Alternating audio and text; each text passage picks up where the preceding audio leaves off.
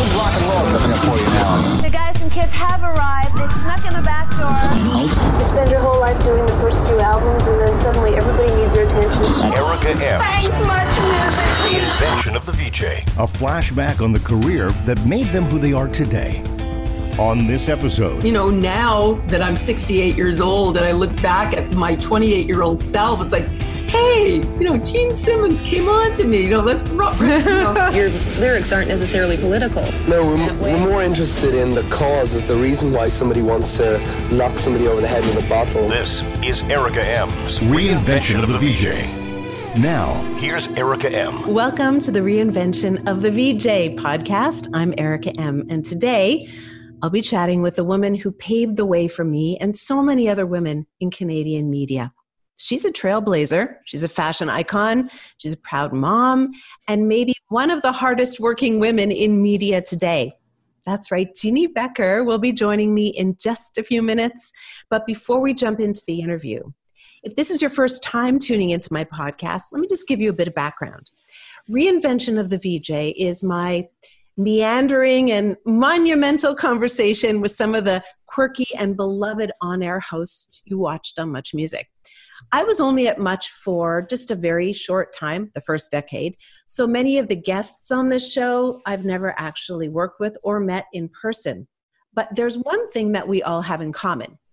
Each of us played a small part in our country's most influential pop culture platform, Much Music.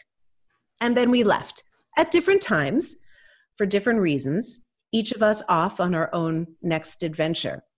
It's that story of what happens after Much, the reinvention, the resilience, the innovation, the luck, and the struggles that really intrigues me. And hopefully after Jeannie Becker and I chat, you will know her a little better and maybe even see her a little differently.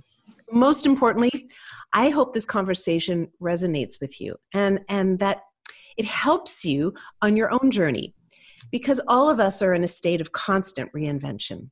And I want you to be part of the show. So actually, right after I finish my conversation with Jeannie, I'm going to give you a phone number that you can call, and then you can tell me which Much VJ I should interview next. And you can tell us what you'd like to talk about or offer up questions or share stories. That would be really great. But hopefully, while you're listening to Jeannie and I today, you're going to find some tidbits, some insights into what it takes to get through some tough times, how to reinvent, and even redefine what success is so that you can apply it to your own life. So, speaking of success, I would like to introduce you to a woman I look up to, not just because of all her awards, not because she's interviewed amazing people, not because she has the best wardrobe. It's because she's tenacious, she's tough, she gets the job done, she gets a lot of jobs done, and she's frickin' kind, she's generous, and she's loyal. Please welcome Jeannie Becker. Jeannie. I'm overwhelmed. Well, that was really nice. Well, and you know what? I needed to hear that stroking stuff today. And I don't mean that you were being patronizing or anything, but you know, we are all going through some tough stuff once again these days. Yeah. For various reasons. Life has taken a very strange turn, and you know, maybe we're not as tough as we used to be. At least I'm not. I think it's kind of softening a bit around the edges, compared to that feisty chick that I was when I started hosting the New Music back in 1979. So, but it's interesting to me that I reached out to a lot of people who were on Much, and you were the first person to respond, and you were absolutely excited to do this for me, really. And it made me think, you probably are one of the most successful of all the people in the public eye to have started at City and Much Music. And yet you are probably the most down to earth. And how have you managed to do that when you've been in the public eye with such reverence for so many years? Yes, but darling, I don't think I ever would have lasted as long as I had without having both feet firmly planted on the ground, without having a very fierce and fabulous work ethic, thanks to my late great dad, especially, who really was a worker, 7 days a week, 12 hours a day, years and years and years. And the upbringing that I had in general, my parents were Holocaust survivors. They taught me about tenacity and fearlessness. That was like the number one motto that I had in my mind. Don't be afraid and never give up, always, wherever I was, whether I was, trying to get an interview with Michael Jackson or running after Karl Lagerfeld, or, whatever I was doing, it was like, I got to be fearless. I got to be tenacious.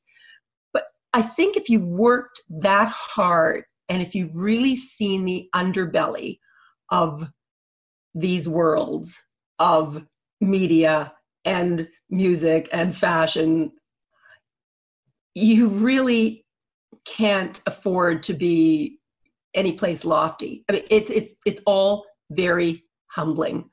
I feel like I've had to work for every single thing that's ever come to me, and I'm not saying that in a bitter way. I'm saying like, wow, what a privilege that I got to work and doing the work that I love so much. Exhausting at times, maddening at times, but definitely I maintained a kind of passion for it. Strangely, as many times as there were that I wanted to give up and I wanted to quit, and I cried myself to sleep in hotel rooms all around the world. And going through my, it was almost like I was in my heyday, like the height of my career, like in the late 90s, when my marriage just totally exploded. And that was a total nightmare because I just had to keep going.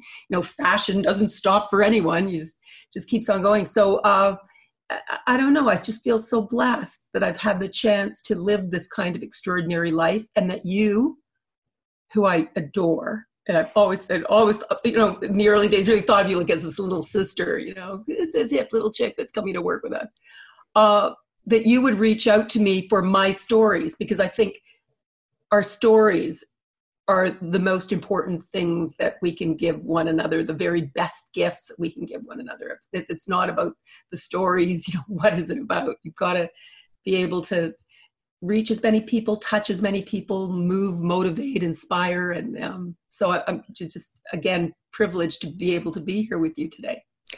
You're literally giving me goosebumps as you're talking. If you were in the same room, you would see, because you are the real deal. And it's interesting how back in the day, so let's go back to almost 1979 when you first started at City. There was no such thing as Much Music at the time. No. There was no such thing as MTV at the time. Of course. We did it before the Americans did it. Moses tended to hire people who were the real deal. He didn't look for slick. He looked for passion and people who were tenacious. So tell me, what was Jeannie Becker, or who was Jeannie Becker in 1979 that allowed you to score the coolest job in the country in the music business? Okay, so you have to understand some of the history of what got me even in front of Moses in the first place. I was working in St. John's, Newfoundland for CBC Radio. Before that, I had been an actress, a mime artist. I started in showbiz when I was 16 years old, professional showbiz. So, I was a showbiz kid, a professional. I had my actor card.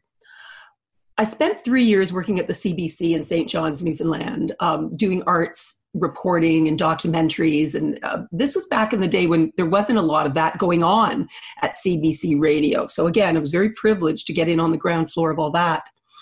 When I moved back to Toronto in 1978, I had a big stash of, reels of tapes under my arms that I could, I felt empowered. I had all this experience.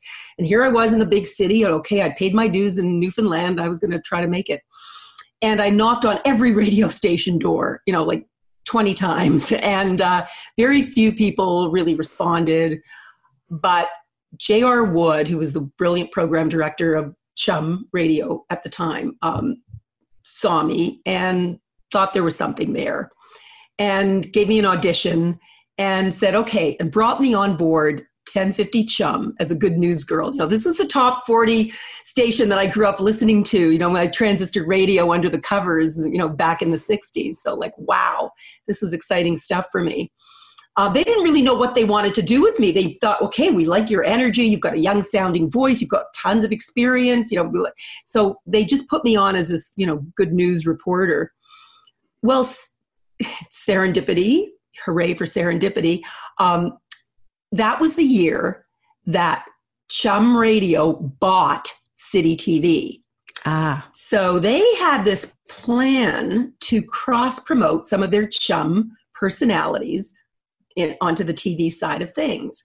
And they decided that they would send me, because I was their good news girl, and I was this chick that had visual media experience, you know, from my old days in television, my old days, you know, back in the 60s when I was acting professionally.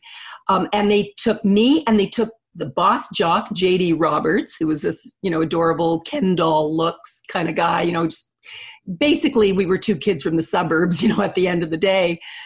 They would take us and cross-promote us on television by giving us a show to host called The New Music, which was the brainchild of one of the true geniuses that I have had the incredible pleasure and luck to work with in my life, the late, great John Martin. He had pitched this show to Moses, this rock and roll magazine show where, you know, like it's going to be really in your face and ballsy and it's going to be smash and grab. And we're going to go into the hotel rooms with the rock stars. We're going to ride on the tour buses with them and we're going to go backstage with them. And it was wonderful because up until then, the only TV shows to do with music were like Hullabaloo or Shindig or Dick Clark's American Bandstand, where the band would come on and perform and maybe answer a few questions. And, you know, that was it. But we were going to live with these people. We were just going to visit them where they were at. And anyway, it was a brilliant concept. And JD and I sort of got thrown into the role of co-host of the show. You know, if Moses had, you know, I had done just prior to that because they knew they wanted to cross promote us in some way. They'd given me a kind of audition to go out and do like some kind of, I didn't know what the hell I was doing. I took a cameraman and we went down to some sailing school at Harbourfront. And all I knew is that I better look hot on camera. So I wore this fabulous vintage sailor jacket that I got at the Army Navy surplus and this really sexy, you know, little t-shirt underneath. My boobs were out there, and I just thought, okay, I got to give these people eye candy because I didn't know what I was really auditioning for except to be on City TV in some capacity. So I suppose, and Yvonne Fitzon was the news director at the time. Actually, the audition was specifically for him, but then he must have showed it to Moses, and then they decided to take me and put me into this rock and roll show that they were going to do, much to John Martin's chagrin, because he had a girlfriend at the time that he really wanted her to be the co-host. Too bad. So I, you know, after having been a good news girl reporter on Chum Radio for, you know, about a year, all of a sudden I got onto this TV show and it was like manna from heaven. Wonderful working with JD and, you know, I thought actually this wonderful story about the first time we met John Martin at a Montreal bistro, and he sort of was trying to figure out in his mind what was the chemistry going to be like between JD and Jeannie, and how was he going to figure it out. Anyway, it's all just such great stuff. But I was in the right place at the right time. What can I tell you? But I had paid my dues. Exactly. We are all in the right place at the right time, but no one offers us anything. You still have to put yourself out there, and you did the work to get there. So I joined the team in 1981, and I was kind of your assistant. I would book the shoots, tell you where you're going, answer the phones, that kind of thing. And it was chaos in there. What is your memory of the kind of direction that you were given in terms of being able to create the new music as an innovative new show? not much direction, really. Right. Just like, we were flying by the seat of our pants. We were doing something that no one else had done before. So there were no models to follow. I mean, I didn't have a role model.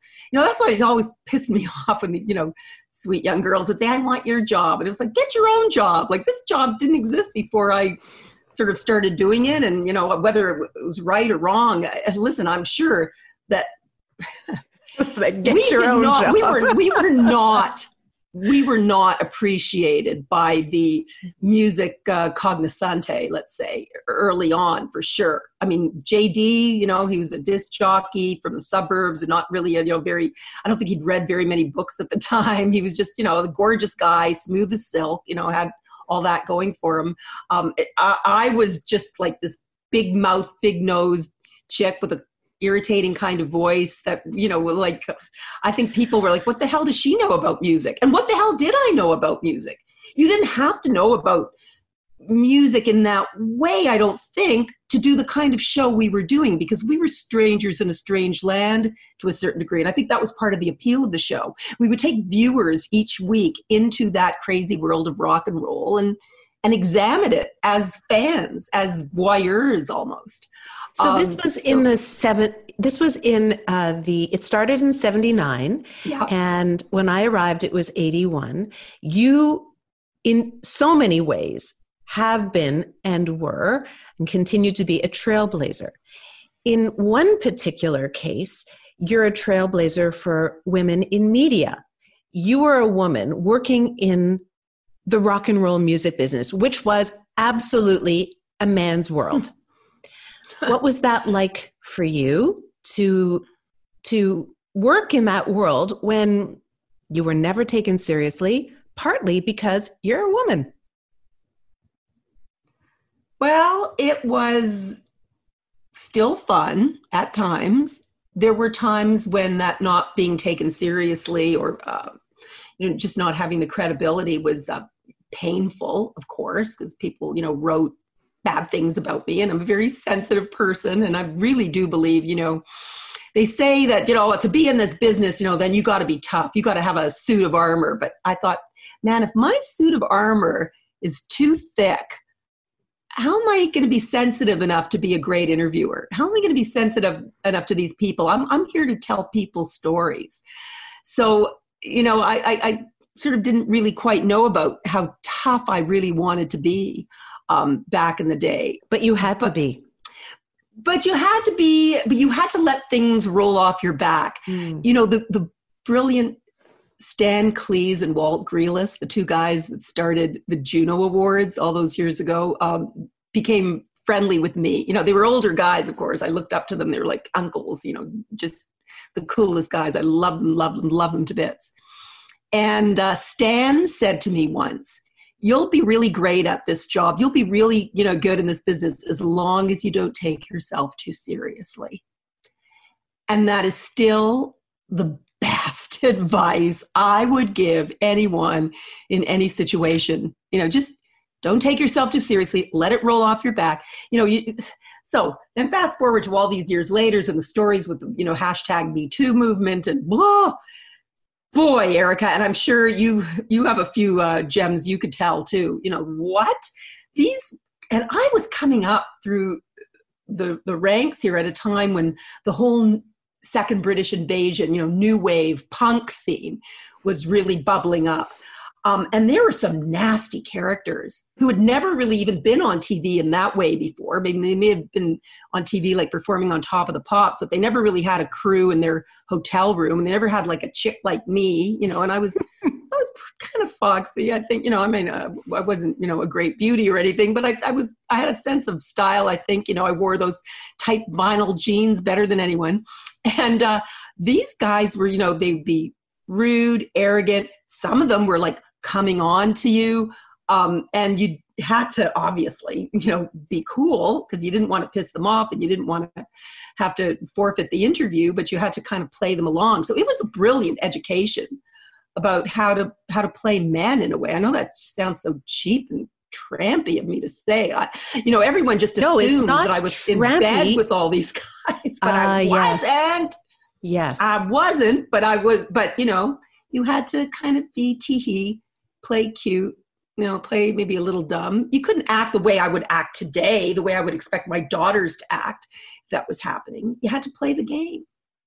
And I played the game to a certain degree, but when I became a little more confident, I stopped playing it and I started calling out the bands. Like I remember telling Kiss, the band Kiss, "You're misogynist. What are you doing?" Well, I tell you my story about Kiss. Gene Simmons in the back of a limo, showing me his tongue ad nauseum, saying, "Why won't you go out with me? I'm a nice Jewish boy." And I was like, "Oi, this guy went out with Diana Ross. That's sort of cool." And then on the other hand, but he's a creep. How can, no offense. I'm sure he's maybe he's a nice guy. He did marry Shannon Tweed, who I think is lovely. I don't think he's a nice guy. In those days, it was like, listen, this sounds so shallow of me too, maybe to say, but now that I'm 68 years old and I look back at my 28-year-old self, it's like, hey, Gene Simmons came on to me. Let's Iggy Pop, but that's a whole other story. How rude and horrible he was to me. I mean, that was kind of mental abuse.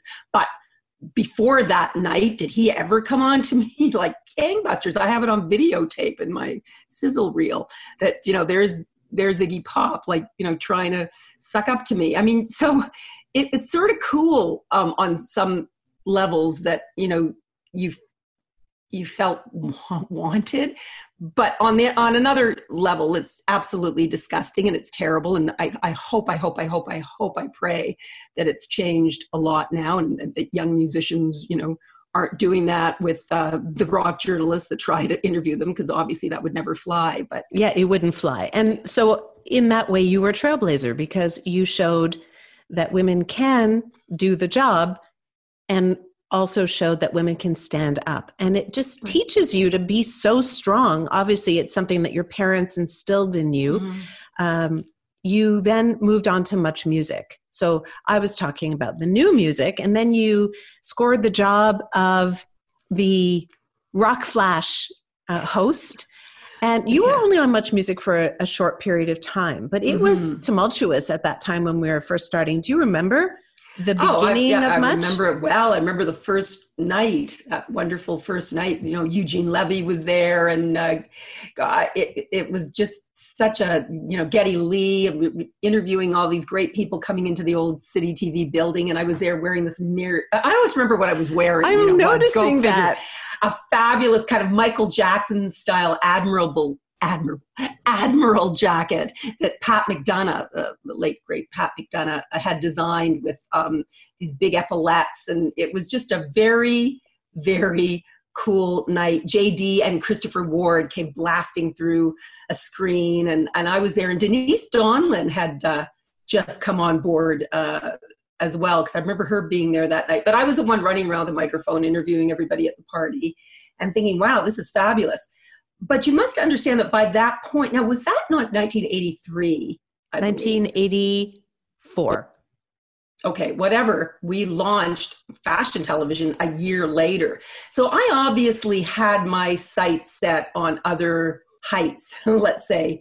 By that point, I felt, I've interviewed Rod Stewart 1,000 times. How can I be doing this anymore? Not that I didn't love Rod Stewart, and it was always fun interviewing him, but, and how many more times am I going to interview Sting? And I'd already met most of my rock idols that I had grown up with, So what was the transition like between Much or rock and roll and FT? How did that happen? Did you go for the job? Did someone offer you the job? Oh, did I go for the job, Erica? No. Tell me what happened. Seriously, nothing comes easy in this life. Trust me, really, at the end of the day, no, if you see something you want, you must go for it. So did you hear that Jay Levine was planning on launching this, and then what did you do? Jay Levine. Okay, so Jay Levine was a promotions producer at City TV, and he got this great idea that he thought fashion was very sexy. He grew up reading his mother's fashion magazines. He was going to put fashion on TV, and there are some designers were even producing fashion videos at the time, hoping that fashion videos would do for the fashion industry what music videos had done for the music industry. What they didn't realize is there weren't really any vehicles for these fashion videos, and they were so seasonal and short-lived. So, however, there was this material that was coming into the station. Actually, I remember at the time, Daniel Richler and I were co-hosting the New Music, and we did put a couple of those fashion videos on the New Music, but it didn't really feel right. And anyway, Jay Levine had the great idea of let's do a show, a fashion video show, and I'm going to get a really hot, he's saying, I'm going to get a really hot young model to host it, of course, a fashion VJ, we'll call her. And I remember Christopher Ward was going out with Alana Black at the time. Alana Miles. Miles, I think Black Velvet. Alana Miles at the time, and he, lobbied for her to get the job, and there were a lot of other chickie poos, I'm sure that wanted that job, but this chickie poo just thought, this is the kind of show that I would like to do, except more than just showing these fashion videos. I'd like to really meet the designers behind the labels and maybe talk to them in the way that JD and I had been talking to the rock stars for all these years, because designers were kind of becoming the new rock stars. Elton John and Versace were hanging out, and Gaultier and Madonna were hanging out, and it was a moment. Thierry Mugler and David Bowie. So I pitched that, when I heard that the show was going on, they went, no, we don't want to do that kind of show at all. It's just a sexy fashion video show. Anyway, one day I walked into 99 Queen Street, right? Because it was the original building, it was still the original building on Queen Street East. And I walked in, and the lobby was filled with models, these gorgeous, hot young girls. And it was like, what's going on? And someone goes, oh, they're auditioning for the pilot of that fashion television show that they're doing.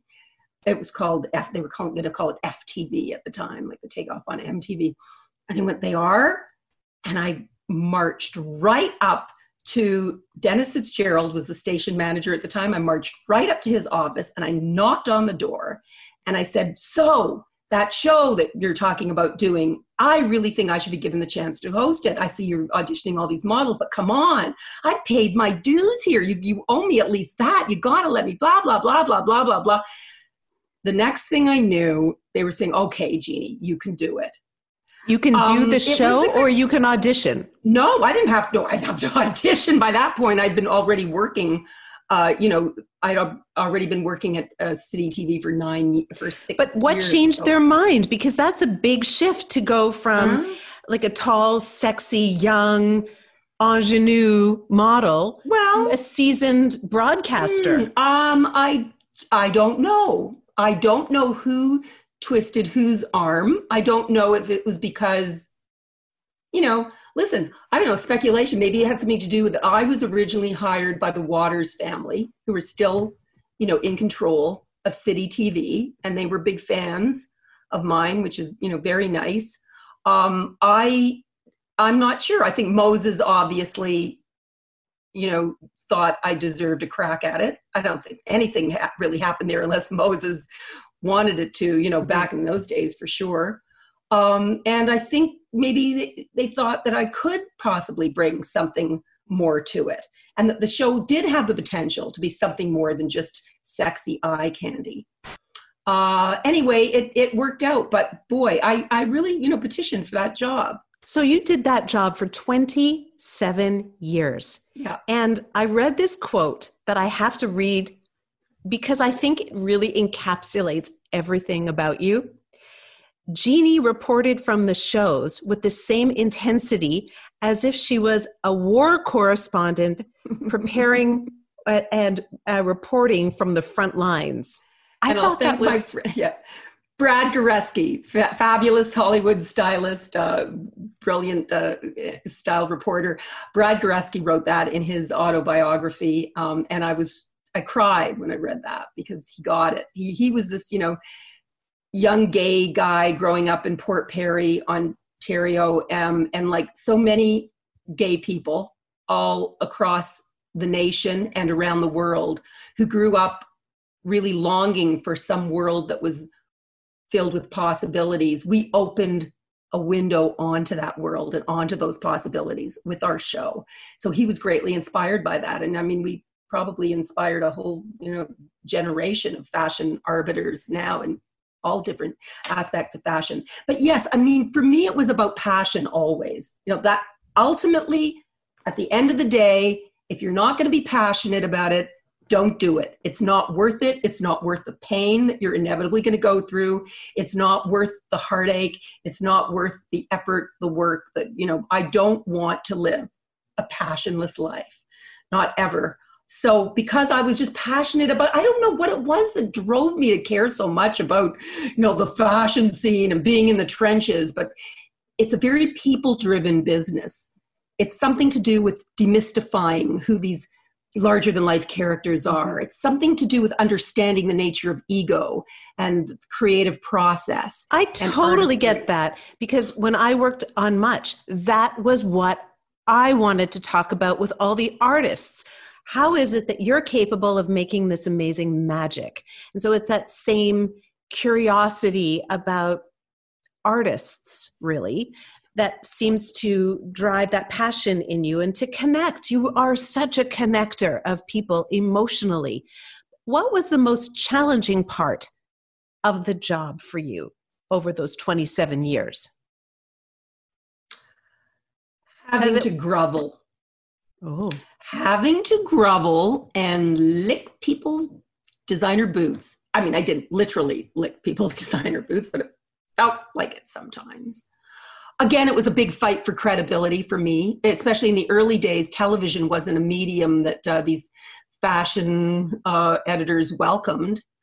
These editors that, took themselves very seriously, the print people, thought, well, what kind of analysis could television ever offer? Television was just there to smash and grab and capture the fluff and the eye candy. So you had to grovel with all the designers to get So who? The designers were brilliant. The designers were fabulous. I tell you, in 27 years, Erica, I never met a designer who was mean to me or an a-hole.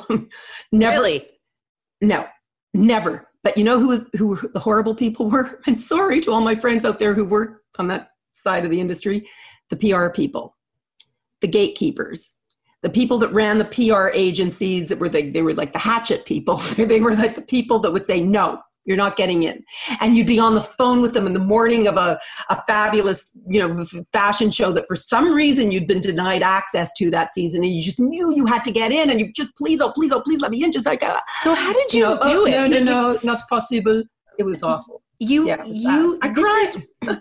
This is the stuff that people don't know about. They don't see it because they see you, at the shoot, and they see you doing the work, and that is what you're judged on. Is your on-camera performance. But really, it's everything behind it, I think, totally. that is the real Jeannie and the real trailblazer and the kick-ass businesswoman is that person. Well, truthfully, I mean, we did try to expose a little bit of that too. We weren't shy or embarrassed about exposing the snubs that we got, or me trying to, worm my way, sneak my cameraman into a show, or trying to get an interview with someone that was really, not having it. So I think we did show a little bit of that, and a little bit of the, the way we got treated. I mean, we didn't want to go on ad nauseum about it, because at the end of the day, people don't really want to see other people's sorus, that Yiddish word for trouble. Yeah, but it's people want to, just celebrate the scene and see how, exciting it is and how glamorous it is. And we really wanted to pump that up, because we were an entertainment show first and foremost at the end of the day.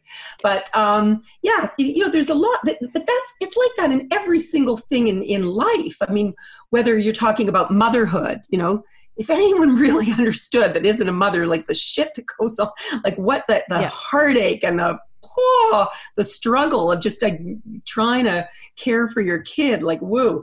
There's a lot of stuff that goes on. Or if you see someone with a wonderful relationship and you think, oh, that's actors, they're in love, isn't that great? But just the kind of stuff that goes on behind the scenes, it's like you don't even want to know about it. Sure, there's always layers to these stories, for sure. And that's who, makes you, that's what makes you who you are. What doesn't kill you makes you stronger. So a lot of people talk to you about the interviews that you've done because you've spoken to so many eclectic people over the years. What I would like to know is there an interview that sticks with you that profoundly changed the way you think about life?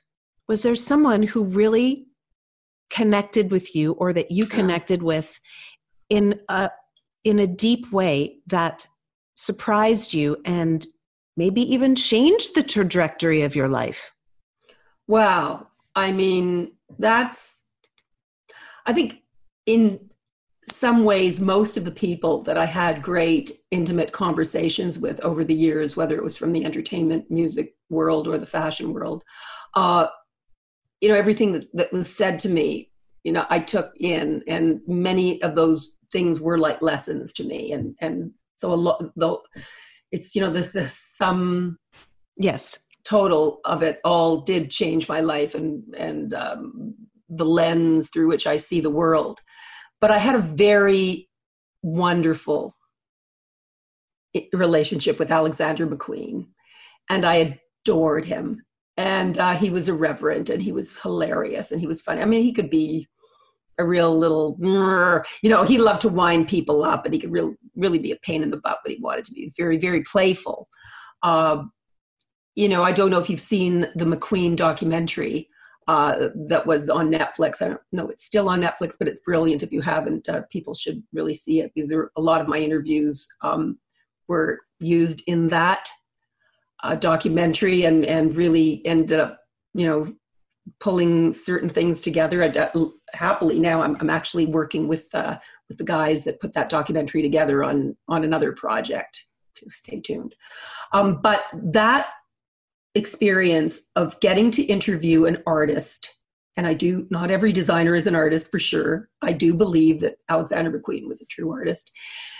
To be able to interview an artist of that caliber, who was going through such tough stuff himself, really, really hard, at a time when big business was sucking the artistry right out of fashion and changing the business in some kind of wretched ways, really. That was very special. And he was very honest with me and always very sensitive. And I can't remember exactly which interview with him was my favorite, but he got an honorary doctorate at the San Francisco Academy of Art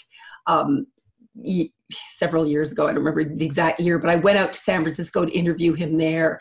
And he was in a very reflective kind of mood. He'd gone through a lot of the heavy duty bad stuff with too many drugs and too many wild times. And he was being very reflective, and he had found Buddhism, and he was, and he just had this very calming thing about him. And that was a wonderful interview, how he was trying to turn his life around. And then I had dinner with him later that night, and he talked to me about how he couldn't really trust anyone, but he had built this huge business and all these people were depending on him, this huge company that he had created, this world that he just couldn't walk out on. How could he? And he was forced to be there, but he couldn't really trust anybody. And it was just so sad. And to tell me about how he'd been abused as a young boy. And I just saw him like this iconic guy who's just ultimately human. And I think that's always the moment that you want to go for as an interviewer, when the curtain is pulled back and you just really see the person for who they are. Absolutely. And you are so generous with the way you tell your stories. You basically do that. So for example, for me right now, I feel like you're doing something like that for everybody who is listening right now. So thank you for that. Mm-hmm. And I think what's interesting about your trajectory and the great success that you continue to enjoy is that it doesn't happen unless there is risk involved. And I wonder if you can tell me, what risks have you taken in order to exceed and succeed in the things that you want to achieve? Well, starting from when? Like as a young girl? As a, any risk. As a 16-year-old, I decided I wanted to be an actress, and I had absolutely no experience, but I just felt I'd taken drama lessons when I was 12 years old or something. And I heard about an open audition casting call at the CBC for the sitcom called Toby, which was kind of, Canada's version of Gidget. And I have a very dear high school friend at the time, Marcia Rocket, said, Jeannie, and I think she was the one that told me about this casting call. You should go and audition for that. You'd be great on a show like that. I went, really? Would I?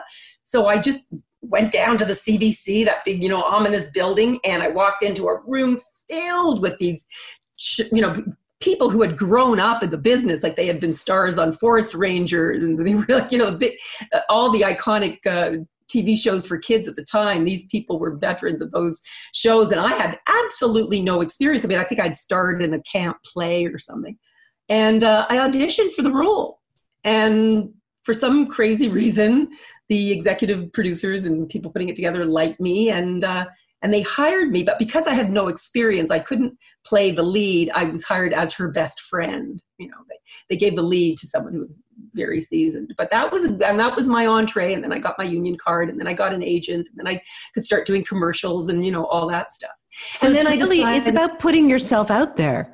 Right. I moved to New York when I was 19 years old to study acting. And all I had with me was $500. I had worked all summer to save that money up. And my mother sewed it into my panties because she said, they'll never find it in there. Take your $500. And I popped on a Greyhound bus and went to New York City. I did not know anybody there. I had the names of someone that someone knew that maybe would, have mercy and take me in. But they told me to go to the Actors Union and try and find a roommate on the bulletin board. And I did that, like 19 years old, first time I left home, And then a couple of years later, I did the same thing. I went off to Paris to study mime. I didn't really, I couldn't really speak French. I guess as a mime artist, maybe you don't have to speak too much. But it was scary not knowing exactly what I was getting myself into or where I was going and what I was doing. But, you just gotta go for it if you have a dream, because what's the worst that can happen? Your dream's going to get squashed. I mean, you're going to get run over by a bus, and that could happen anywhere. In the most innocent situation, you could step out of your house and that could happen. So, I have a confession. I have a confession. When you and I were working, or when I knew you, when we were in the same building together, mm-hmm. You were pregnant. Oh, yeah. And I didn't really think about the ramifications of that on your life.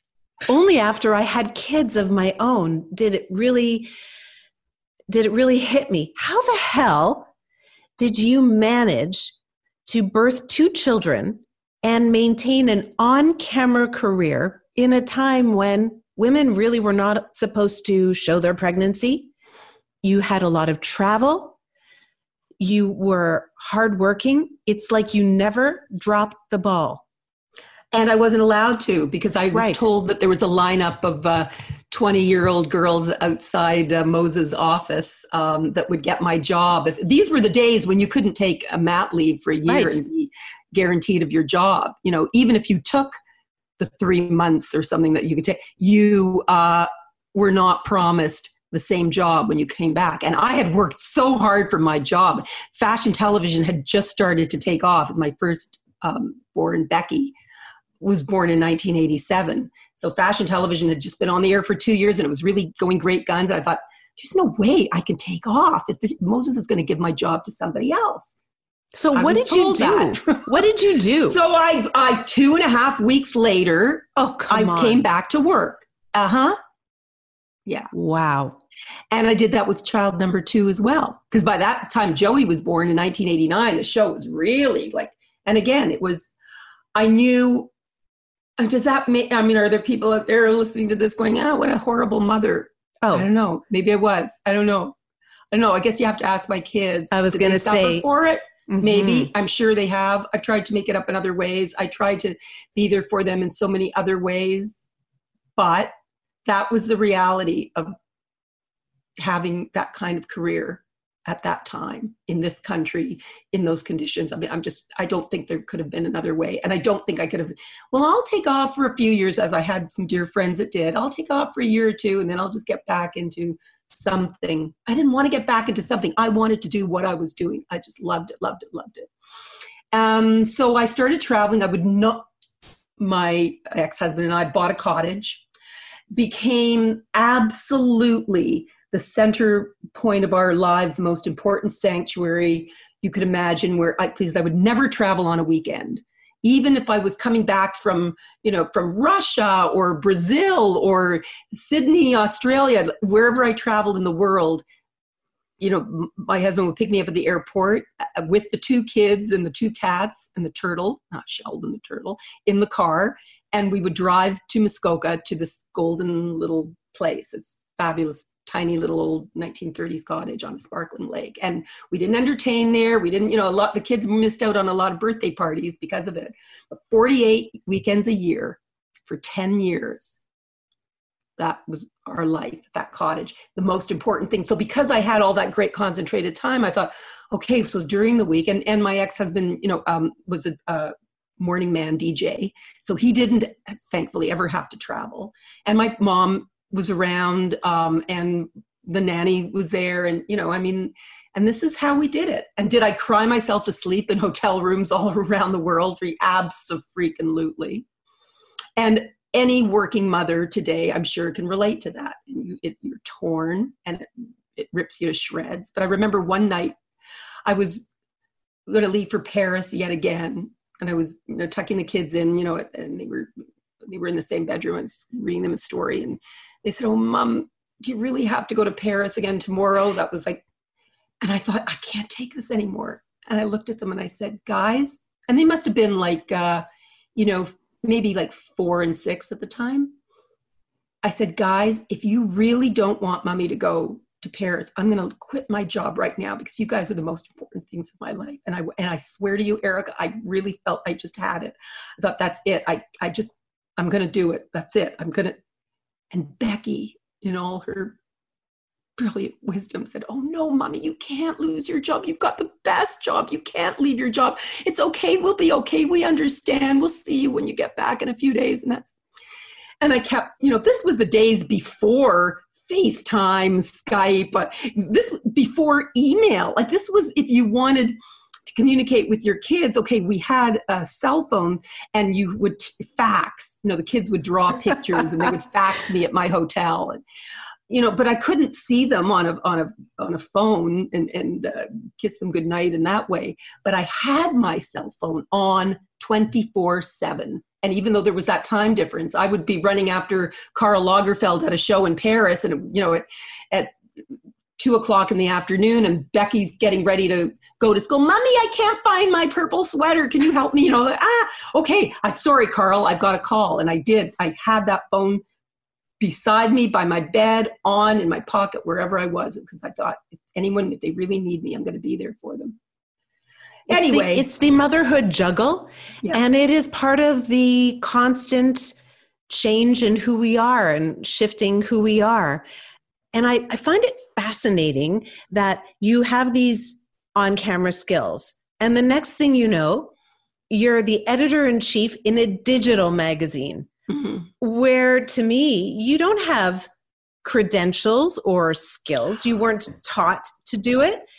But you have all these transferable skills that you're able to apply. Listen, they used to say in the old days, jack of all trades, master of none. Totally, that has totally gone out the window. The more things you can do, the more skills you cultivate, the better you'll be. I wanted to cultivate my writing skills from, early on. I always loved writing, and I did it, and I did it on my own. It wasn't like I went to take a course or, my sister was a professional print journalist, and she was wonderful. But, for me, it was I didn't really have that experience, but I just started to write. I started to write journals and diaries, and pretty soon I found myself, writing a column for Flair magazine under Bonnie Brooks, who was editing it at the time. And, after doing the successful regular column in that for many years, I pitched myself to the newspapers, and I was writing for the National Post for many years. And then I was writing for the Globe and Mail, and then the Toronto Star. Then I went back to the Globe and Mail.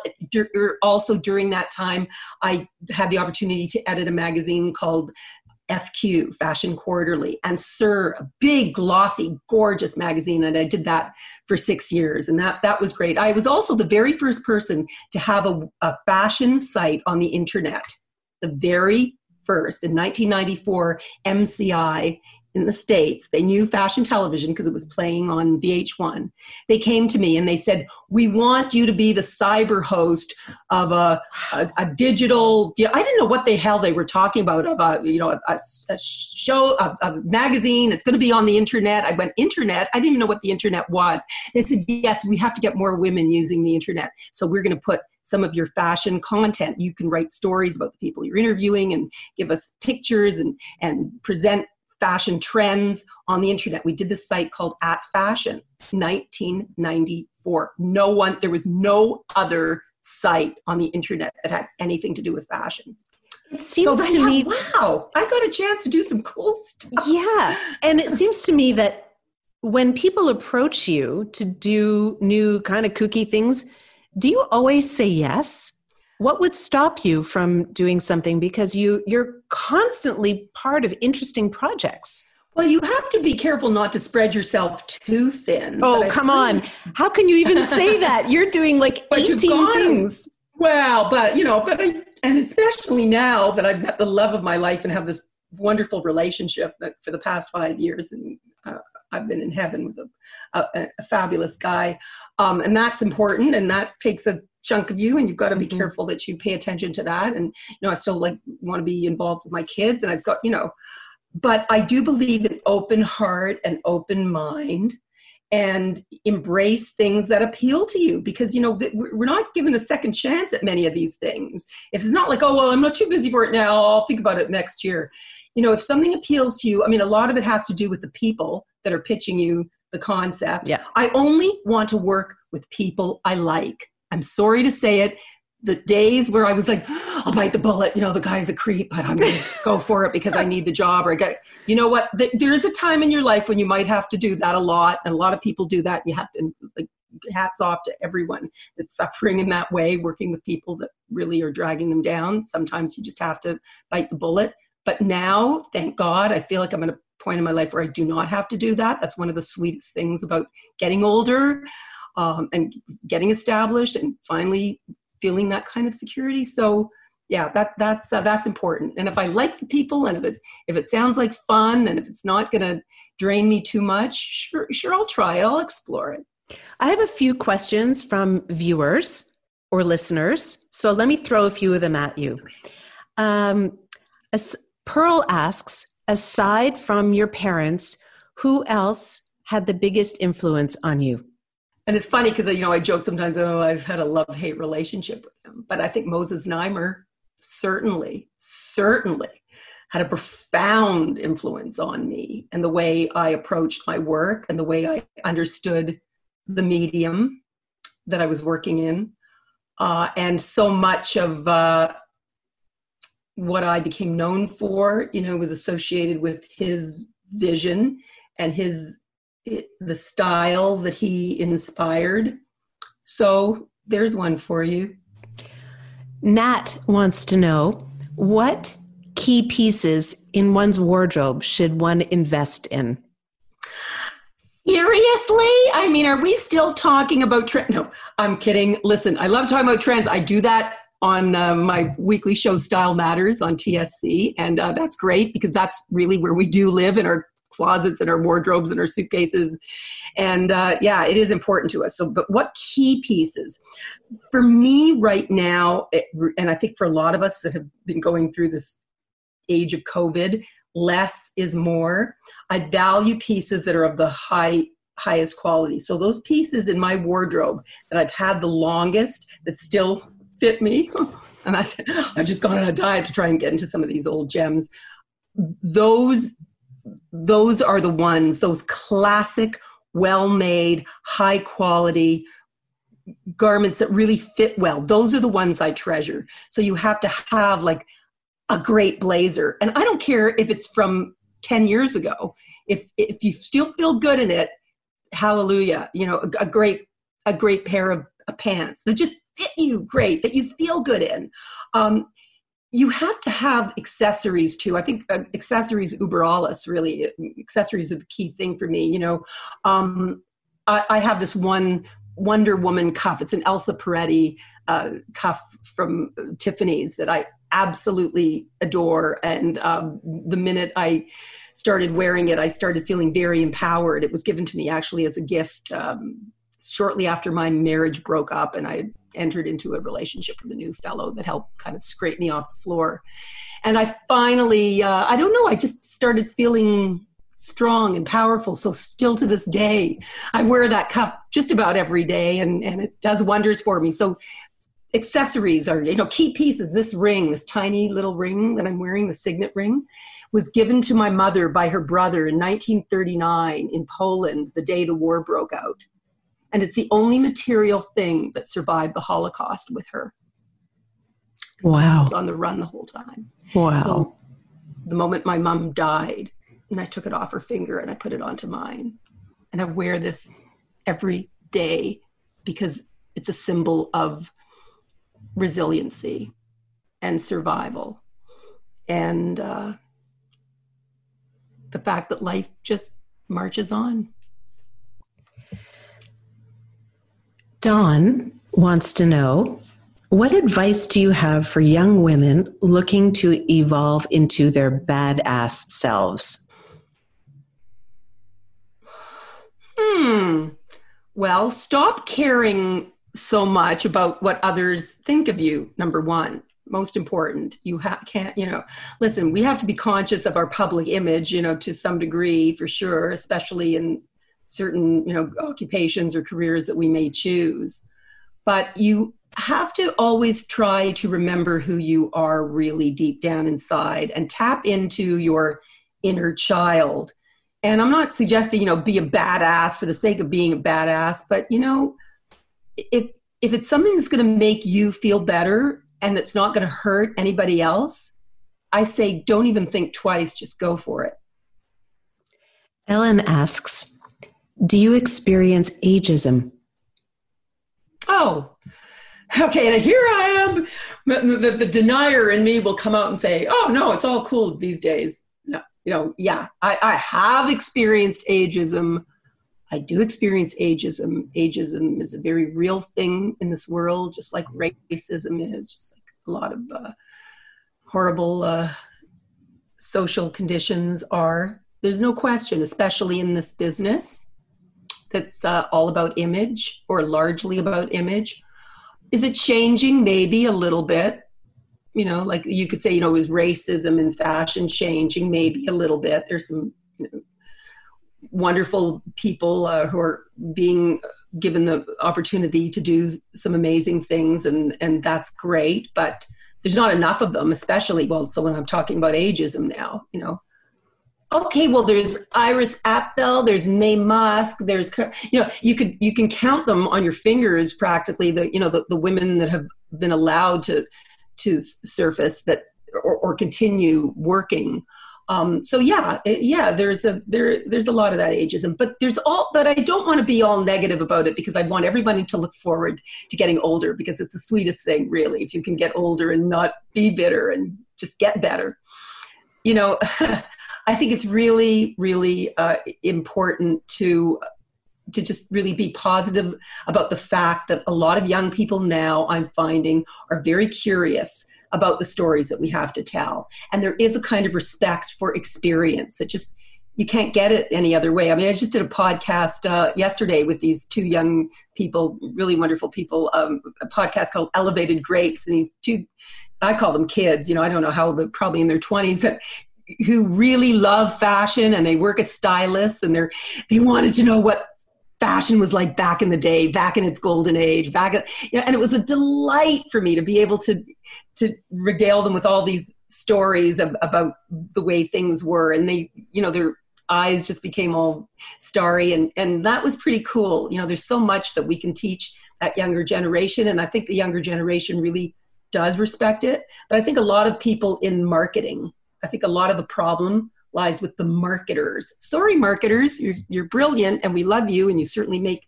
the world go round in many ways. But, marketing people just look at demographics and that kind of stuff. And yeah, that pulls us back.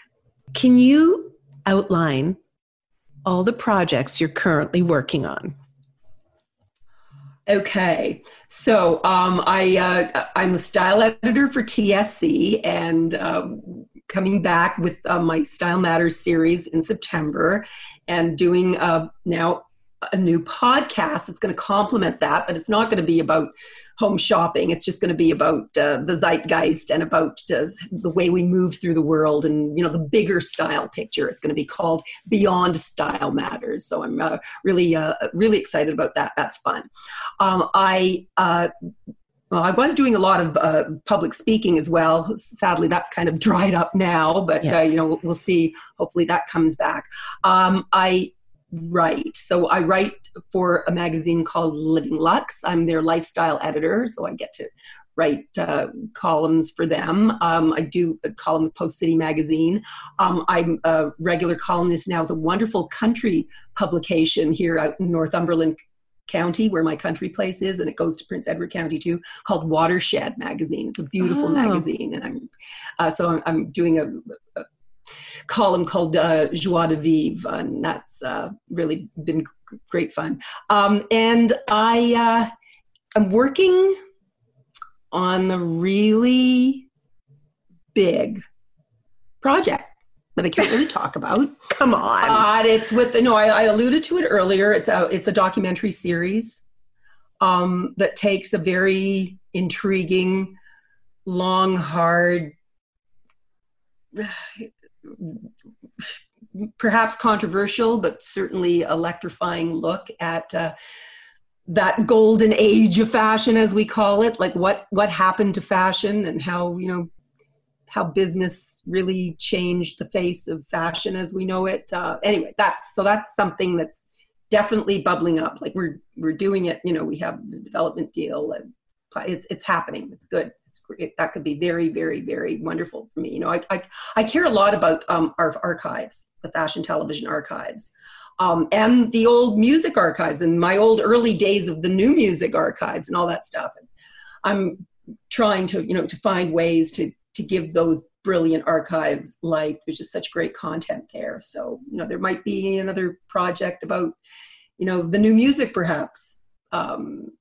Talking about a lot of interesting possibilities. I think the documentary if you need an assistant in that particular case. Yes, you proved yourself. You're a damn good assistant, Erica, and cute too. No, listen, I would love to collaborate with you too anytime. I tell you, it's all about synergies with people that you really love and that you like and that get you and that you get them. And thank you for getting me. And I love you to bits. Well, I think you're amazing. Talk about an inspiring woman. Thank you, Jeannie. And just so everybody knows, you were this nice back in 1982 when I first started, and I was your assistant, and you brought me to your house, and you opened up your closet to me, and you said, "Wow, do you want to pick some clothes?"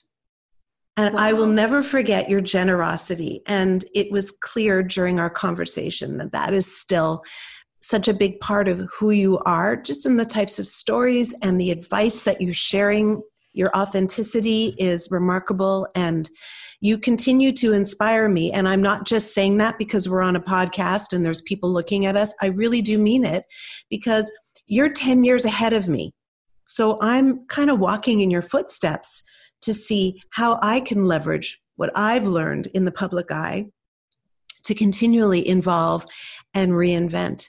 So thank you so much for, sharing so much of yourself today. And I want to continue to say that for people who are watching or listening, I'm always saying watching because of my time on TV, but I really do think that what Jeannie was talking, even from the top of the podcast, about being down to earth and not taking yourself too seriously, and to being tenacious and, going for anything that you want. And I love the fact that Jeannie, as she approaches 70 years old. Hold on a minute. I've still got a couple of years. So do I. I'm approaching 60, but we are approaching. And you still are working hard. You still are open to reinventing. You still are learning new things and trying new things. So it never is too late to make a change in your life. And I think that's a really important thing for everyone, including myself, to remember as we all continue our journey of reinvention. And for those of you who are listening, also remember that you are such an important part of this show. And so I have set up a phone line for you to call in, and you can suggest who you think I should interview next on Reinvention of the VJ. And here's the number. So write it down. It's 1-833-972-7272. Actually, you may not even have to put a 1 in front of it. So I'll give you the number again. It's 833-972-7272. And if you miss it, I'll give you that number again in a couple of seconds so you could write it down. And when you call that number, you can share some stories about any of us. Maybe you met one of the on-air people in real life and you want to tell us about that anecdote, or you remember a specific segment or time on Much Music or what it meant to you. Or maybe you have a burning question that you'd like me to ask a future guest. And also, you can share feedback on this episode and the concept in general. What should we improve? What should we change? I'd love to hear from you. And if you're not a phone type person, I get it. You can still reach me on my social platforms. I'm on Instagram, I'm on Twitter, I'm on Facebook, I'm on LinkedIn. Just search Erica M and you can find me. So thanks again to Jeannie Becker for an incredible conversation. I hopefully will see you all next week with another episode of Reinvention of the VJ. And before I go, just remember, here's to living a life filled with music, meaning, and many reinventions. Thanks for listening. Follow Erica M's Reinvention of the VJ podcast. Subscribe and follow more episodes. Click to reinventionofthevj.com. Podcast produced in collaboration with Steve Anthony Productions. Editing and coordination of Flalo Communications, Inc. Copyright 2020. Another Sound Off Media Company podcast. I'm Matt Kundle, host of the Sound Off Podcast, the show about podcast and broadcast. Since 2016, we've been speaking with amazing people who have populated your ears for decades. Legendary broadcasters, research wizards, talent experts, podcasters, voice talent. Almost 400 stories, all for free. Subscribe or follow the Sound Off Podcast on Apple Podcasts, Spotify, Amazon Music, or at soundoffpodcast.com.